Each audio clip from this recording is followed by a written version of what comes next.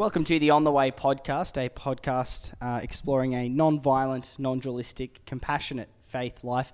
My name is Dom Fay, and this is another episode in our series from the Byron Writers Festival at Byron Bay. Make sure you do check them out on social media. The Byron Writers Festival, always a highlight of the year if you are in that part of Australia.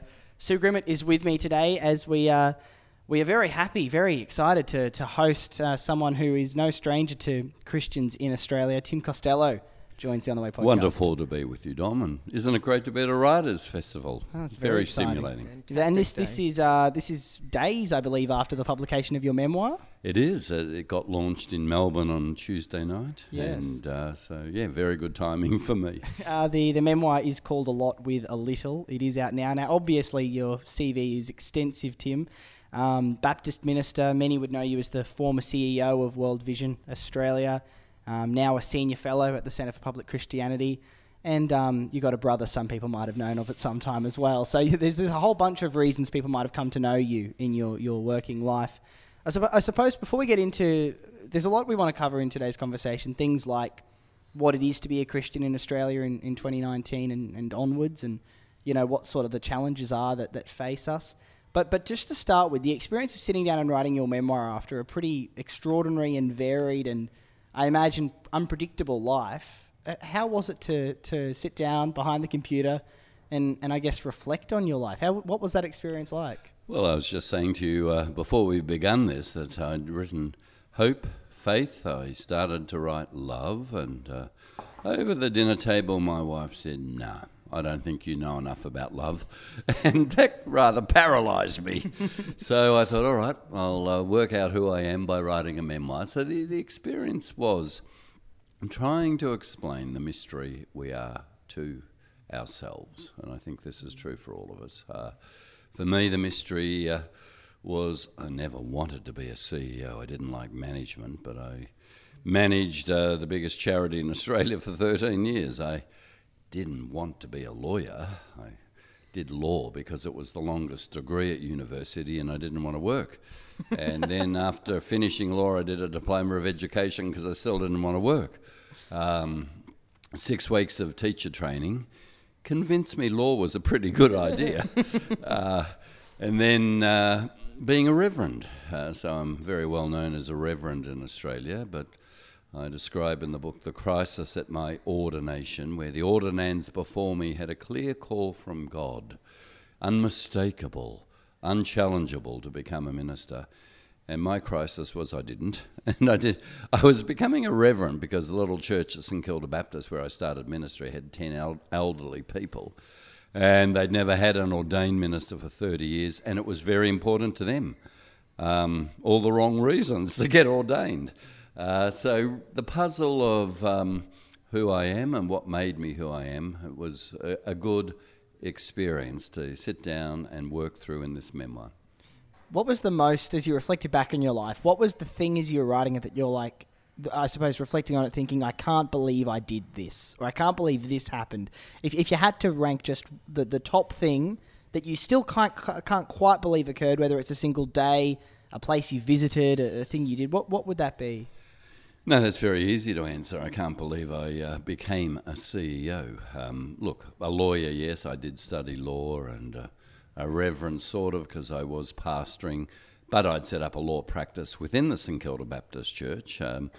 But to become a CEO of World Vision is the most puzzling because the board would give me management books to read, and I'd get glazed-eyed and throw them over my shoulder because I just wasn't interested at all in management. I think I managed to do okay in the job as a CEO because I chose good people really to manage, and I was a good vision caster, a leader, not a manager. But after my first day as CEO, my wife woke me the next day, time to go to work. I literally pulled the doona over my head and I said, I don't want to go. You go. You be the CEO. That was a big step to managing a budget of 400 million with 500, 600 staff. That's the most surprising thing that really did happen to me. And on your work with World Vision, I mean, obviously that took you to some very unusual, very interesting places that most of us will only ever think about. And that's what's fascinating, I guess, reading about your story, is that to most of us, third world poverty and crisis zones, after natural disasters, things like this, are mostly theoretical. We see images on the news, we see videos, come through our Facebook feed or whatever. Maybe one or two of us have done a mission trip or something like that. But for most of us, it's pretty much just a concept. To you, it's a reality that you have visited many times. How extensively have you visited those sorts of areas and spent time with those people? I've gone to every disaster in the world for the last 15 and a half years. Nothing prepares you for the trauma. The smell of death, you don't realise that death smells. Mass graves in the tsunami. Shocking visually, but it's a smell in hot climates. That was up in Sri Lanka and then Banda Aceh. For the sheer overwhelming nature of it, sometimes it's the natural disaster, which at one level is easier to reconcile in your mind because the volcanoes, earthquakes, tsunamis, natural evil, if we can call it that, is just beyond our control. What's within our control is when it's human-made disaster because of war and conflict and systematic rape of women, and nothing ever has answered for me the question of how humans can be that cruel, that malevolent. Most humans I know have a look in the mirror and want a good story to tell about themselves and try to be empathetic and generous, and yet there is this wiring for evil in conflict. So coming face to face with that is still something I'm working through, what the memoir's trying to work through too.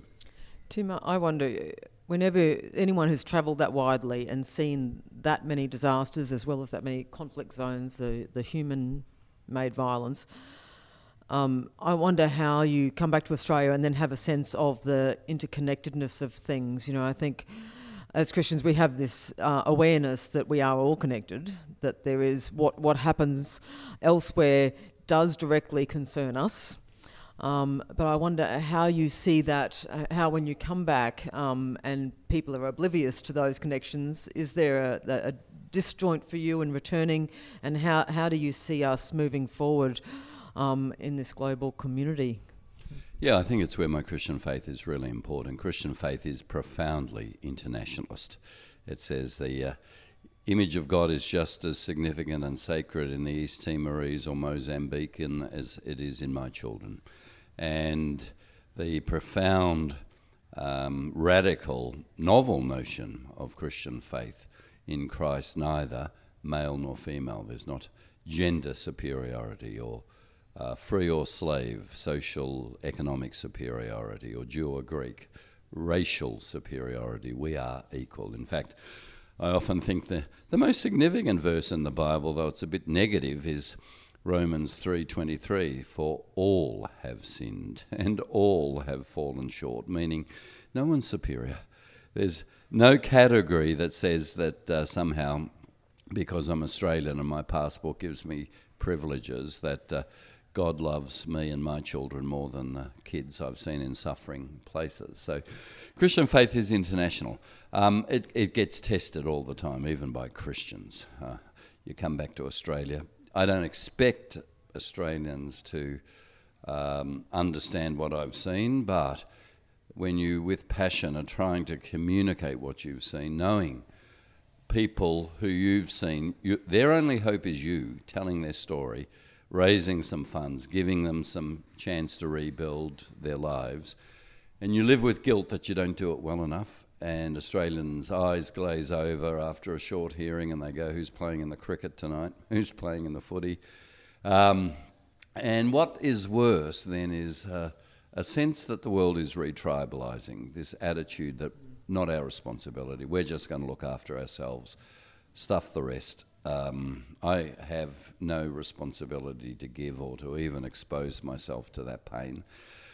That is very difficult to deal with. And, on an emotional level, I find myself sometimes giving a speech non-World Vision related happy occasion, out of nowhere, I will have a glimpse of someone I've seen in a refugee camp who I've talked to and heard their story, and I'll be in tears, just like that. And people will go, that's odd. Why is he crying mid-speech? What's going on? And you realise that you have to build compartments around your emotions just to keep going, but the compartments leak, and the emotions hemorrhage. I'm interested in what fueled you through this life of social justice and public service in that way, in the sense that I don't think there's many of us who would not be a bit traumatised by one visit to a war-torn country. And you've just continued to go back. You were World Vision CEO for, was it 13 years? 13 years, chief advocate after that.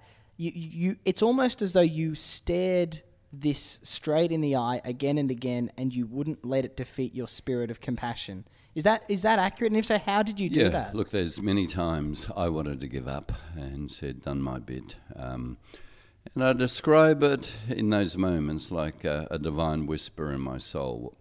God saying, well, I haven't given up on this broken world. I love it. And the perspective is you're not the Messiah. You're not able to save everyone, but this sense of call until I say, God says, move on, that I, without messianic pretensions, nonetheless say I can still do something. I can still go back. I can still face this. Now, the resources for me are spiritual. Faith. Faith is really the only resource many of the world's poorest in disaster zones have. We have the luxury here of asking the question, well, where's God? And if he's good and all-powerful, how come? And well, when you're suffering a disaster, you have nothing. And I have observed time and time again, it is people's faith, it might be Buddhist or Muslim or Hindu or Christian faith, that actually is the only resource to give them the strength to get out of bed, to start rebuilding, to go on. So that faith that I see in them, when I would say humanly, there's no point, just give up. This is hopeless. That faith that begets hope, it's actually true for me too. That faith that says there is hope, there is purpose, we can go through this has been what has sustained me. I can imagine it must be hard when you get off the plane coming back from some of these places and you've seen people in so much pain who, $20 could transform the life of, or really help them out of a tricky situation. And then you get, you're walking through a busy, city street in Melbourne maybe the next day, and you're hearing someone on the phone complaining about, how, I don't know, the person didn't do a good renovation of the kitchen. And these sorts of things happen when you have that contrast so regularly. How have you come to not hate privilege? Yeah, so look, those contradictions are in me too. We all live in a bubble. Adam Smith, years ago when he wrote The Wealth of Nations and his first book, The Theory of Moral Sentiment, said, back then, this is the 1600s, a person sleeping in his bed can hear of a disaster, say in China, I think he said, where hundreds of thousands of people will die, but he will sleep soundly in his bed that night and really not give it another thought. And he was reflecting on how does moral sympathy, his word, or moral empathy, actually really grip humans when we're so captured by a bubble and don't do the small thing. $20 can save a life, and it's easy for all of us to give, and why don't we? So there is absolute truth in what you say. I recognise that even in myself. The protective boundaries where you just want a safe and good life, a life that doesn't ethically draw you out of your comfort zone. That's a reality. That's something that I try and address in myself and when I'm speaking to others. Tim, I wonder also that disjuncture that you find in the church too, that there must be anyone who does the sort of work you do would have moments when you go back to the church and you find that people are acting no differently, that they are not living with more compassion. How do you reconcile those kinds of the lack of living out what we profess to believe, along with where you see the church going, I guess, given that there is a disjuncture there? Yeah, look, the question for the church is always how much do they know about Jesus? And at one level, what you said can be very true even of Christians. I would explain that in the sense that we think we're worshipping Jesus, but the real idols are power or sex or money or a self-image. And when you worship created things, not the Creator, they distort your calling. They close up your empathy. But having said that, to be fair to the church, if you look at giving from Christians, it is phenomenal compared to the secular world. That's not to say they're morally superior or righteous, but volunteering, giving, and I'd explain it this way. There's very few groups in society now that meet week by week for a morally, spiritually serious sermon topic, who pass around an offering plate and give, who then organise and say, what are we doing about the homeless? Or community is fragmented profoundly, and I think it's remarkable that so many churches do that. Now, there are secular groups that do it too, but it's particularly distinctive of Christian churches. I agree. We've said before that it's one of our great subversive acts is actually just to gather together every Sunday morning. Yeah. Absolutely. I think we are social beings, and my criticism is that both the left and the right have reduced us to individuals and a sovereign state. So sovereign individualism. So 40% of Australians now have a meal alone, only with the TV or their computer. Is there any wonder we have epidemics of youth suicide and a dis-ease in the way we're living? Because that individualism of the left, it was sort of cultural, starting in the 60s, the chemical liberation and sexual liberation, with the only goal being pleasure, will somehow set me free. With the right, it's the individualism of economics. Just plug your preferences into this thing called the market, and it will spit out consumer goods, which somehow will satisfy you. So I think meeting together and reminding ourselves that we are interdependent, that we need community, that we're made in the image of a community God. That's really what Trinity means. The Godhead, Father, Son, Spirit, self-serving, self-surrendering, loving, going on mission, is community. So the truest thing we can say about ourselves is we are made for community. And the individualism I see, the fruit of left and right, is actually devastating. Interestingly, in Australia at the moment, in this context, recording now in late 2019, we're in a situation where, you know, as you've touched already on what's going on overseas, but even in the specifically Australian context, we have the ongoing appalling treatment of refugees, of asylum seekers in offshore detention.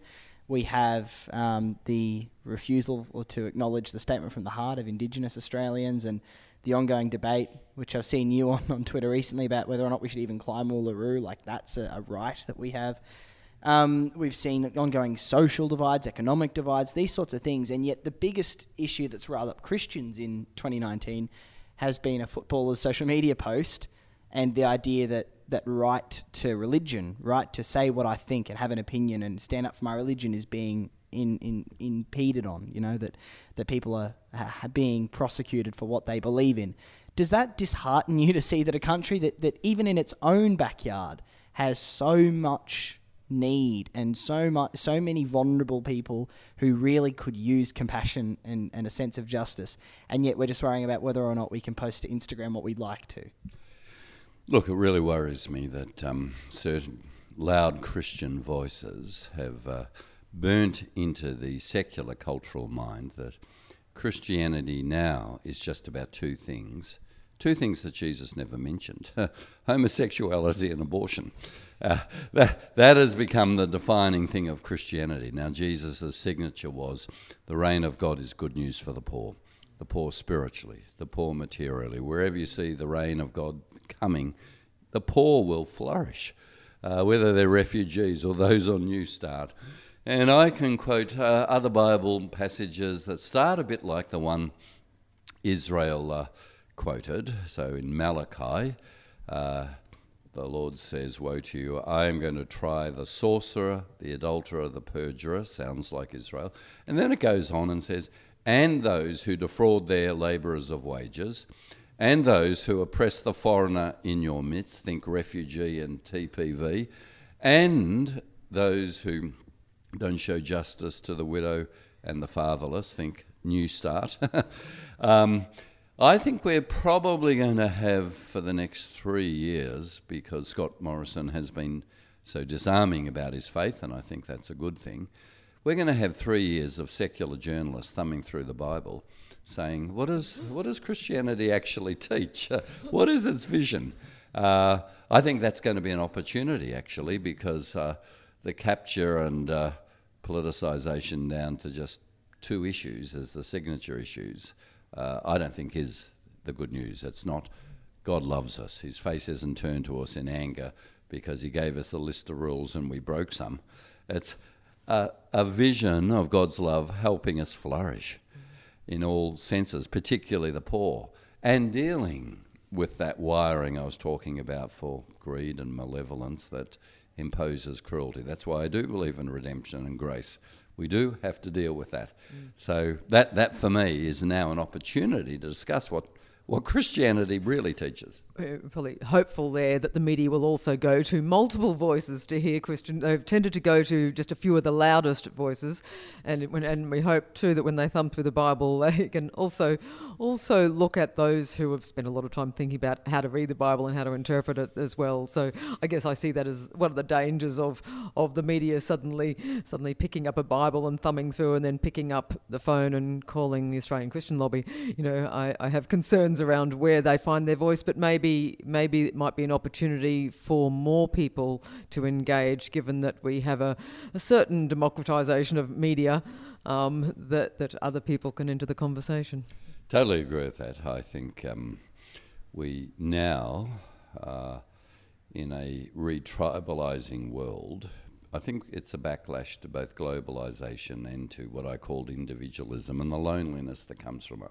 Because humans do need a tribe. You do need people who laugh at your jokes, who get your point, who are there when you're vulnerable. Humans do need tribes. But when the tribe is just the narrowest and loudest voice of really a political agenda, Australian Christian Lobby, after all, is just a lobby. Christianity is not a lobby. Christianity is a vision, as Jesus preached it, of what heaven looks like on earth, of what it would look like if God's will was done, of who would it include.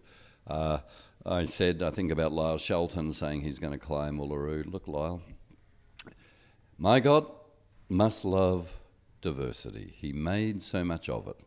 And Indigenous sacred places, their freedom of religion is just as to be protected as yours and mine, Lyle. So I think we can start to have those discussions now.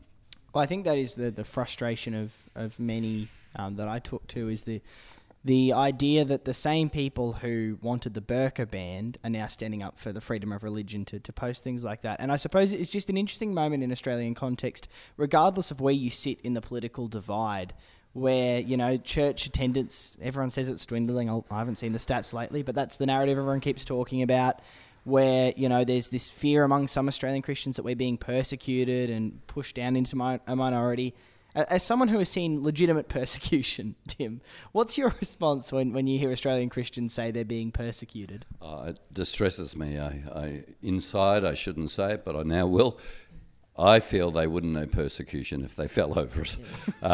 So there are issues to address here, like in New South Wales, you can be sacked for your religious views. A young woman wearing a hijab, the boss can say, "You're scaring the customers, you're sacked." We do need to actually tighten up some things, because Freedom of religion is good for Australia. Jewish, Muslim, Christian, Buddhist views of what flourishing is, running their schools or hospitals with their particular vision of human care is actually good for democracy. It's good for society. So I want freedom of religion. Look, what I think is going on with some of the loudest Christian voices is it's the last gasp of Constantinian Christianity. For the first 300 years, Christians never had power, didn't want power. They loved, they served. They turned the world upside down because it was so novel to treat slave and free and male and female as equal. And they cared for the pagan poor, so much so that a Roman Caesar said, they're growing because they're caring for our people. We're not even caring for them. Then Constantine declares Christianity the state religion. And Christians who are pacifist, as Jesus taught, love your enemy. Jesus might have been giving us more common sense if he'd said avoid your enemy, that's useful, or a bit harder, maybe try and tolerate your enemy, that's hard, but love your enemy? Jesus clearly believed that even your enemy carries the image of God. So you can't be violent, you can't destroy that person, you approach them with love. And if they hit you on the cheek, you turn the other cheek, you suck it up. I love Martin Luther King. He said, we'll match your capacity to hate us, to the whites, with our capacity to love you. And even when there were bombings and assassination attempts, he didn't demonize whites.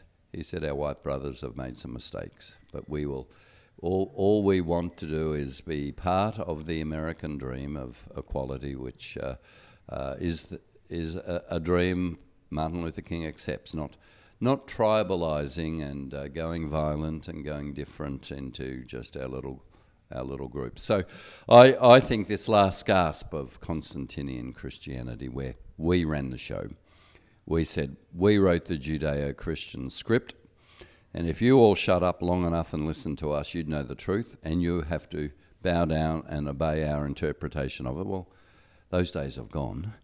And that's actually, in my view, very good for Christianity to flourish again.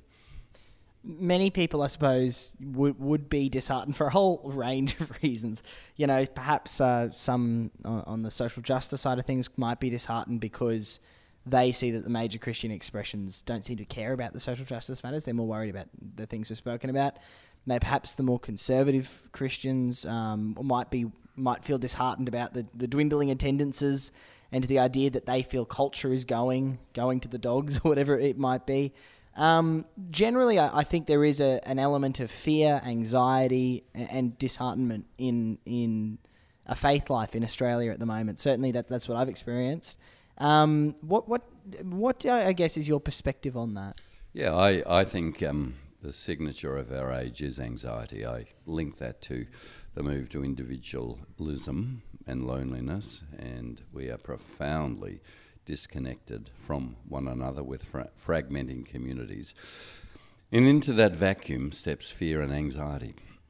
And I said last night on Philip Adams' show, the opposite of faith is not doubt. I have doubts. The opposite of faith is fear. The Bible says 365 times, fear not, be not afraid, because God is here. God's got this. There is presence still in the universe, no matter how bad, and evil won't win. So don't be afraid.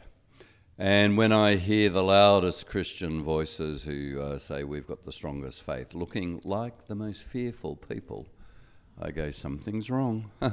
Something's wrong here. I like quoting Gandhi, who said, we think the enemy's hate. It's not. The real enemy is fear. Fear of the other leads to hate. Fear when we're locked into our individual worlds. Fear intensified by social media. So social media is a giant washing machine that sorts us into like-minded groups through its algorithms.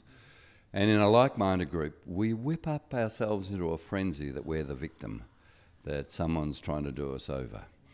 When you move a person out of their like-minded group into an unlike-minded group where they actually listen to another person's story, it's amazing how quickly they'll move to compromise and acceptance, because it's very hard not to love someone when you hear their story, and it shifts you. It shifts you profoundly, and that's what the genius of the Christian faith was for 300 years, saying, whether it's economic or slave categories, gender categories, racial categories, actually we're one.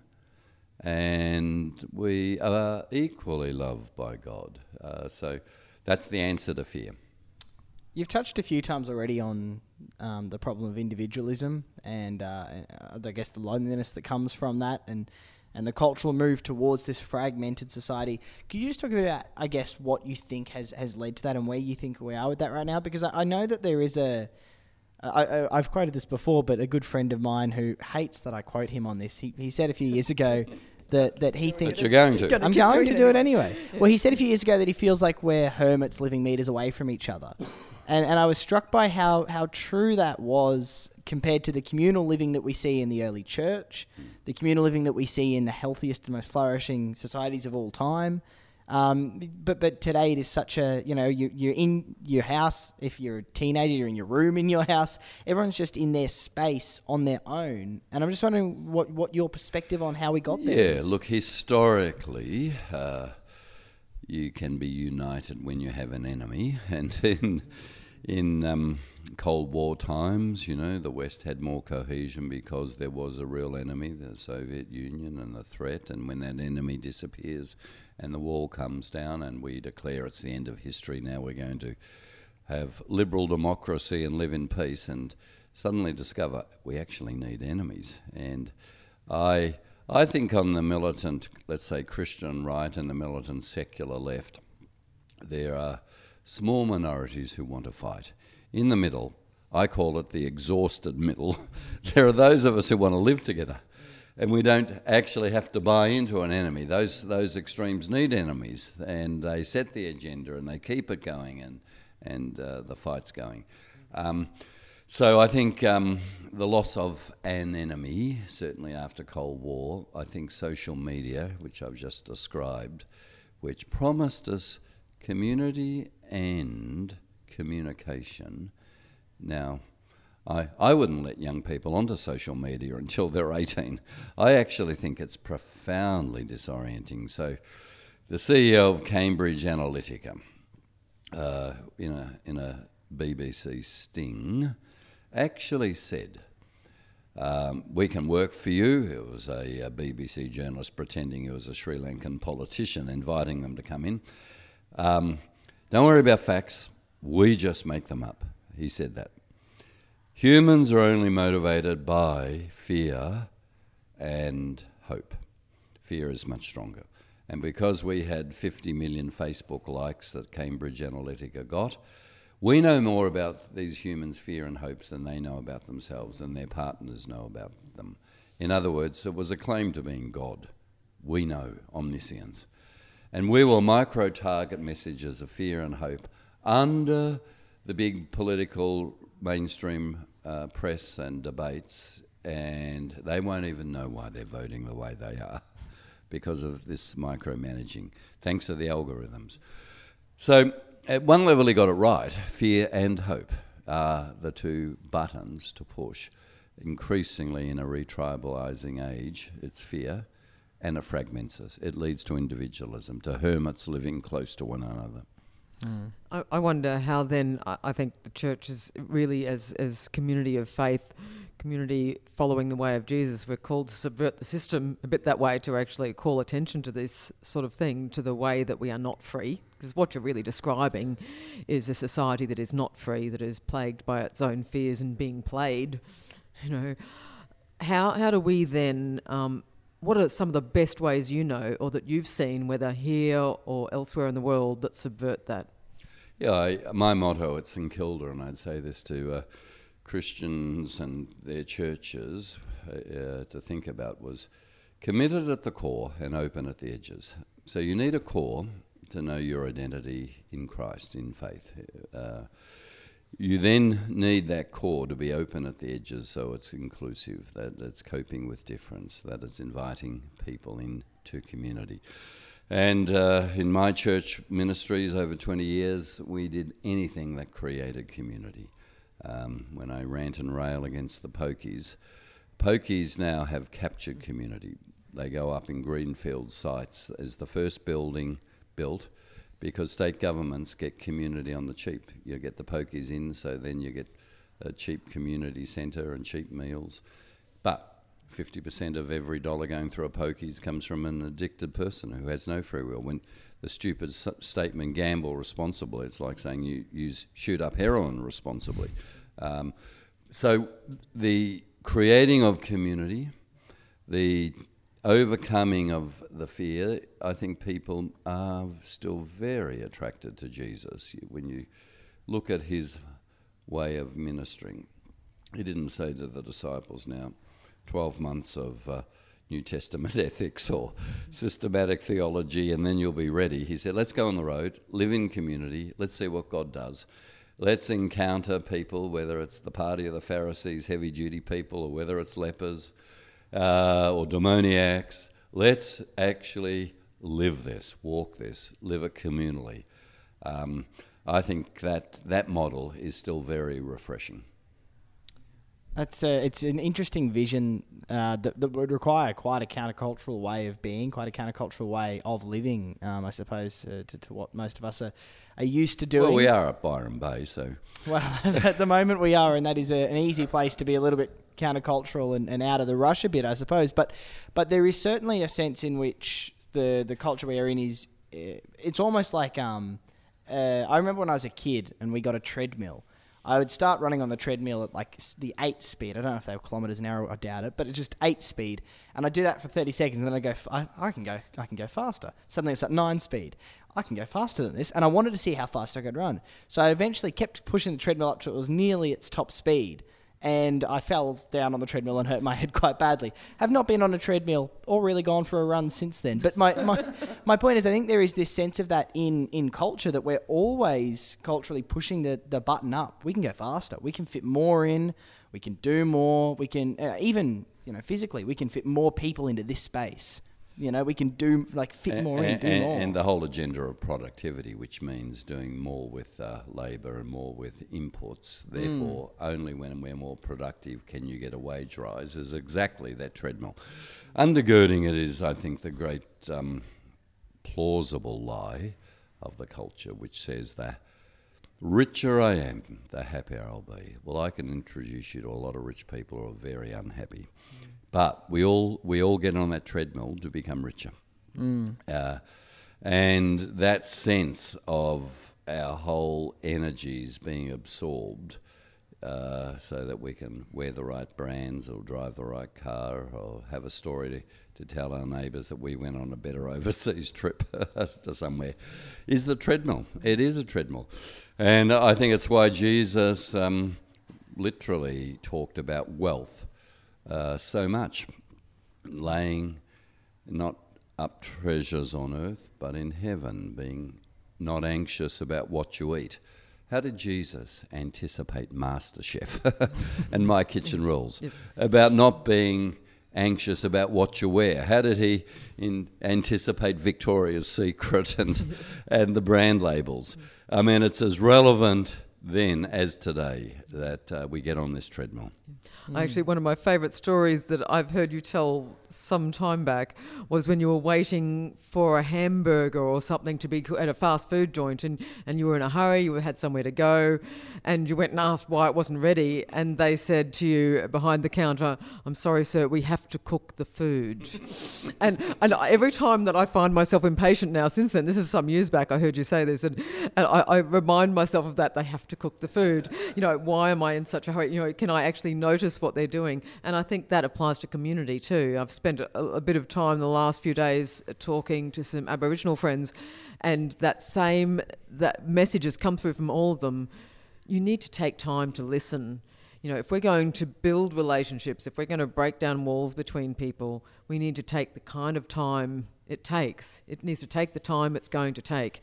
And we need to let go of our set goals and quick agendas and fast food and just take the time. We have recorded a conversation about being slow church, but I think a lot of what you're saying taps into this. What if we actually step back from this and take the time?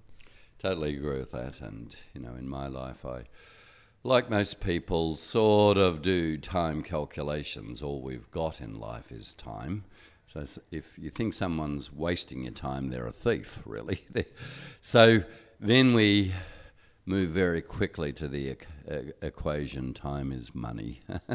And actually, time and, there's two Greek words for a chronos, which is chronology, we get time from, and kairos, which is this idea of God's time and something that happens spiritually and is lasting, a kairos moment, something that actually you wait and fast and meditate and pray and converse with people rather than, am I being productive?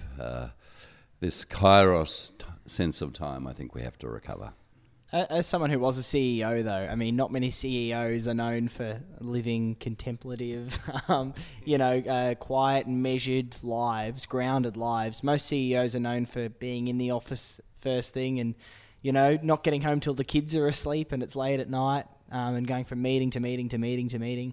As a CEO, and as that being a part of the life you've lived, how have you continued to live counterculturally and not let yourself, I suppose, get swept up in the stream of busyness? Yeah, I haven't always done this successfully, but I have maintained my morning devotions and meditation, and they are incredibly important for me.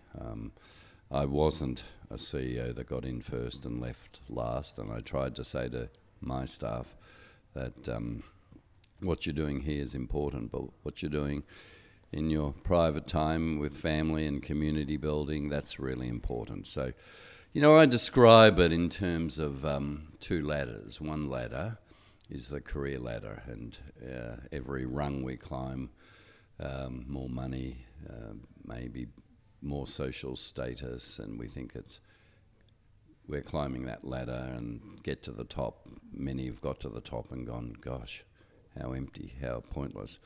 As Thomas Merton once put it, what if you spent your life climbing the ladder to get to the top and then discovered it's leaning against the wrong wall? The other ladder is the ladder of calling or vocation, and that starts with, what is it that if I don't do it, I'm going to be poorer and the world is going to be poorer? What is it that is my bliss? And it may be your music, your art, your volunteering, your community building, things that you're not ever going to be paid for. But it's actually your calling, and if you don't do it, you're going to be poorer, and the world is going to be poorer. And if you just take the career promotion ladder, better pay, but it may pull you away from your calling, from what it is that you are called by God to do. So the countercultural subversive story you're talking about of Christian faith, I think, is actually choosing another ladder. It's a fascinating way to look at vocation. It's something that if you don't do it, you'll be poorer and the world will be poorer. I've not heard it phrased like that before. And I know that is the wrestle of many people who, because you feel like there's... I think most people don't really want to be rich. They just want to be free of the economic anxiety. They want to be able to go out for dinner with friends and not worry, can I afford this? It's that anxiety again that just comes through, and I know money is one of the strongest forms for it. Yeah, but I think you're right, people would say that, but they get caught very quickly. The most extreme example is J.D. Rockefeller, fabulously rich, and a journalist stopped him and said, Mr. Rockefeller, how much money does it take to make a man happy? And Rockefeller famously answered, just a little more. And I think we get caught on this treadmill because we confuse cost of living with cost of lifestyle. Cost of lifestyle is, it's a fundamental right to at least have a holiday once a year in Bali. Whereas it used to be just down on the Mornington Peninsula when we grew up as kids, and we were happy as. we then lose perspective because we only compare up and someone's always doing better, and so we're anxious. And if we compare down, we suddenly go, how blessed am I? And I can be generous and I don't have to keep running on the treadmill. So I think you're right in what people say, but I think the culture shapes them in a very different direction, back onto that treadmill. Well, the reason I was leaning in that direction was because obviously working in charity for a long time, you would know how hard it is to get Australians to donate. You've spoken on record about Australia's foreign aid and how disgraceful it is that a country that likes to imagine it's a generous country and its ethos, its government does not match that in its international aid. But on top of that, I've also heard you speak before that Australians are really good at giving money individually when there's Australians involved in an incident. But when there's like a tsunami or something overseas and we don't have an Australian face to put on it, it's hard to get $1 out of them. So I'm just wondering, this anxiety about money, how have you seen it drastically prevent our ability to help those who need it most? Yeah, my father, who died at 97, was a teacher, turned down career promotions because he just wanted to stay in the classroom. Always gave away 10% of his income on a teacher's salary because he felt blessed. I'm much richer than him. Our generation is much richer, but we're giving 0.35% of our incomes. That's the Australian average now.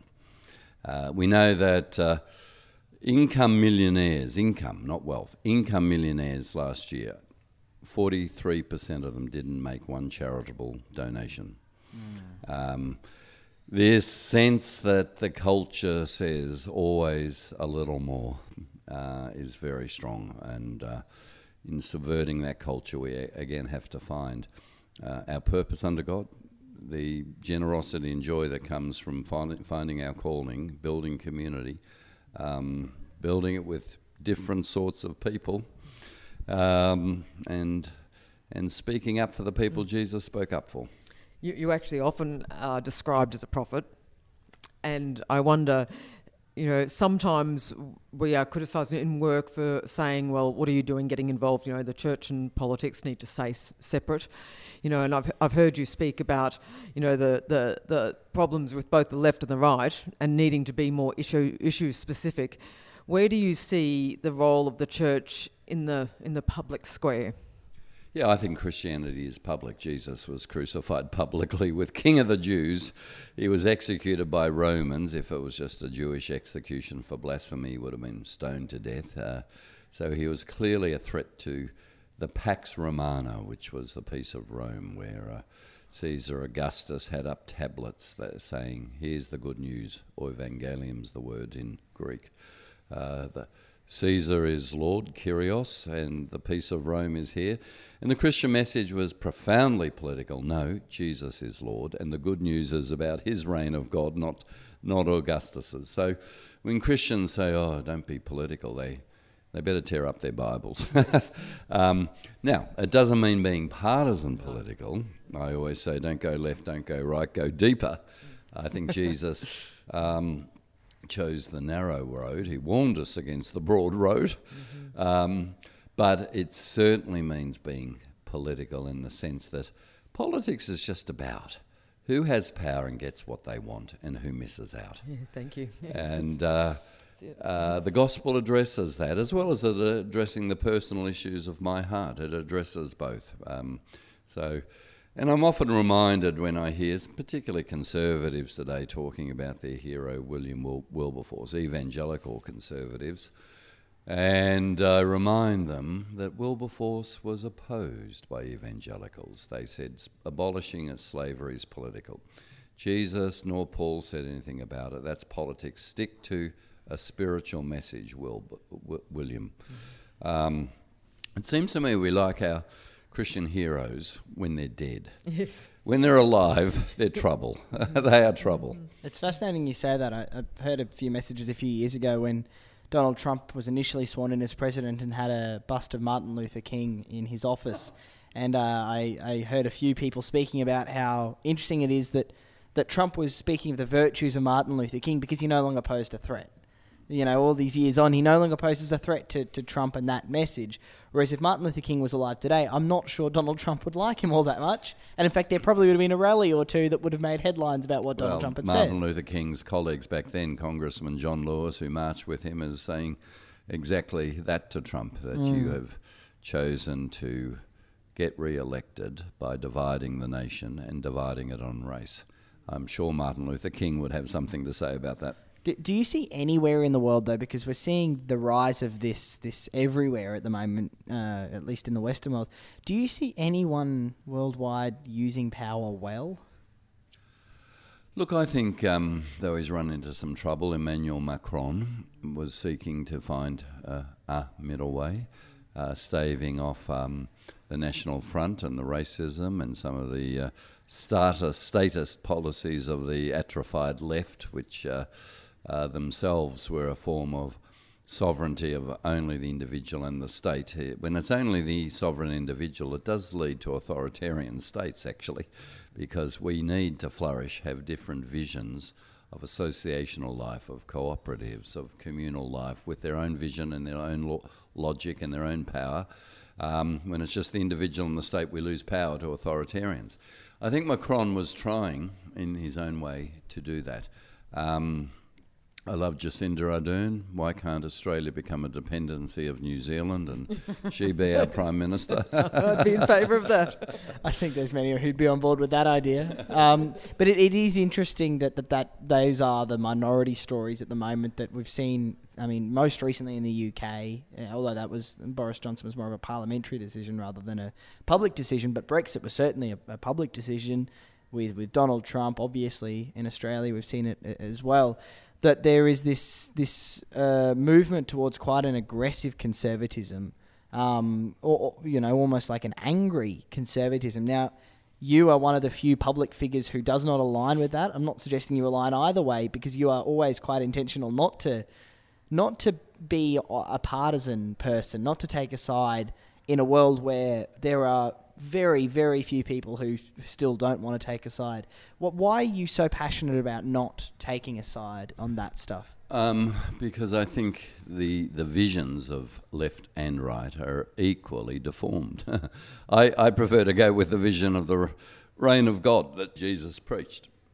I think that vision, is much more life-giving, and it requires, as I said, going deeper, saying that the right have a truth. They say there are unintended consequences if you just have radical change, if it breaks up community and continuity. Look, it was the Tories who supported Wilberforce on the abolition of slavery, not the Whigs, who were the progressives.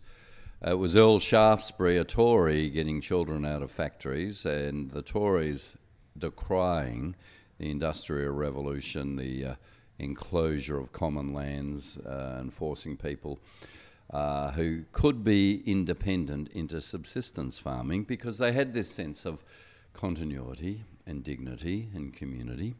And we forget that. The Whigs, the progressives, were opposing it. So I think left and right both have underdeveloped views of both the human nature and what a truly political vision that allows us to flourish is about. That's why I feel strongly about not being captured. I like that word, not being captured, because it is interesting when you have been captured, how if you hear somebody express the alternate viewpoint, instead of engaging with it, you just fire up inside. And I think everyone knows that feeling. I know that feeling all too well. When I hear someone who might be on the other side to what I believe on those things, it's not a conversation. It's instantly it's the re-tribalism you're talking about. Look, just as we move towards wrapping up, Tim, I know that I'm not quite sure how I want to frame this question, but what I'm interested to get your thoughts on is that we are in a country at the moment, in a time where, as we've discussed, faith has been perhaps in some eyes becoming less popular, less relevant maybe. I mean, not less relevant in terms of its message, but less relevant in terms of the place it holds in society. And a lot of people have dismissed the idea of a faith life because they just think it's a bunch of garbage. I mean, you go on any comments section on any articles to do with faith, and you just get hundreds of them about, like, I don't have an imaginary friend. And as if that one idea of do you intellectually believe that, yes or no, determines the entirety of it. That's all it is. It's just an intellectual decision. Yes, I believe there is meaning. No, I believe there is not.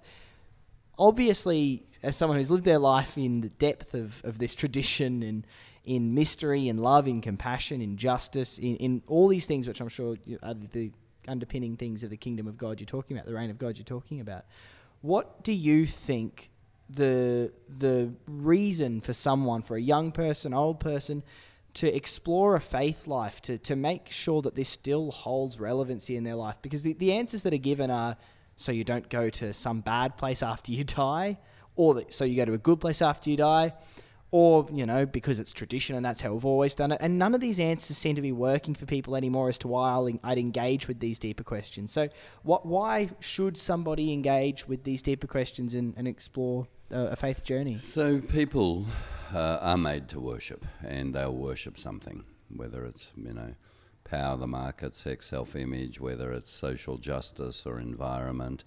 If I had made my God simply social justice or the environment, I would have burnt out. I believe in those causes passionately, but I would have burnt out. Let me take you back to Martin Luther King. Martin Luther King and the Christian faith undergirding the civil rights movement allowed it to transcend just the resentment, frustration and hate. It allowed it to actually say, we too are flawed and sinful.